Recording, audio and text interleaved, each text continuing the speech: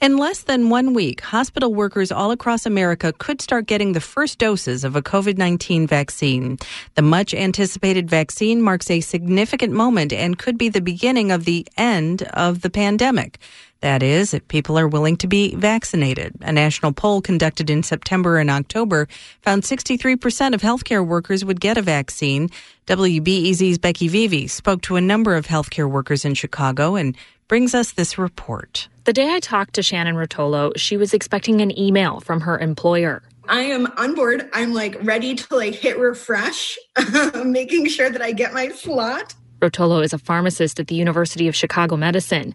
She knows a lot about how vaccines get made, the science behind them, and what constitutes safe and effective trials. Yeah, my job is understanding the drug information, right? Because I want to take that information and I want to be able to speak about it really clearly to my patients. The leading COVID-19 vaccines do take a new approach, using something called messenger RNA.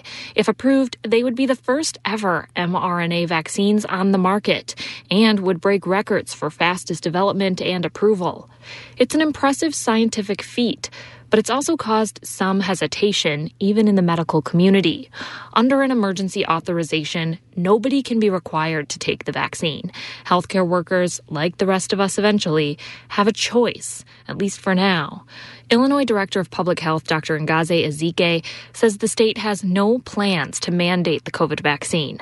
But the more we get, the better we are, the less virus can move around because it's struggling to find anybody to infect. If anybody knows that, it's healthcare workers. Hospitals have been planning vaccine distribution for weeks now, talking to employees and deciding who amongst them will get the very first doses. Shika Jain is an oncologist at the University of Illinois Cancer Center. She plans to get the vaccine if she's offered one, but she understands why some of her colleagues don't want to be the very first in line. I do know that there are a lot of people who are concerned that because this has been so politicized that they may not feel comfortable getting the vaccine because they feel like maybe it was rolled out too quickly for political gain. Politics aside, Dr. Ali Khan with Oak Street Health says hospital staff are not wrong to be skeptical. Think back to what happened to them in the spring when the pandemic first hit. We sent people in for weeks and weeks and weeks without the right kinds of protections. We gave mixed messaging on things like masking. We set ourselves up for failure on this, right? Both Jane and Khan say they've watched COVID vaccine development closely. And not only do they feel comfortable getting vaccinated, they both say it's their duty as healthcare workers to roll up their sleeves.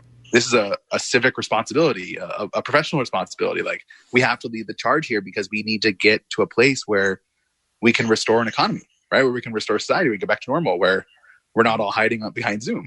Every hospital worker I talked to said they worry most about their patients, many of whom come from low-income communities of color hit hardest by the pandemic. It will be hard to convince many of them, especially considering historical distrust of vaccines in those populations.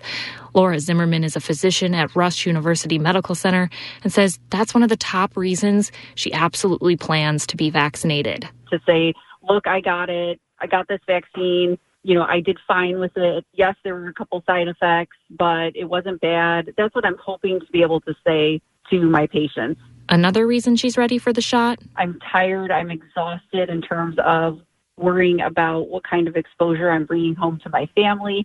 If the FDA approves emergency use for the first COVID-19 vaccine today, hospital workers like Zimmerman could be offered their first dose by Christmas. Becky Vevea, WBEZ News.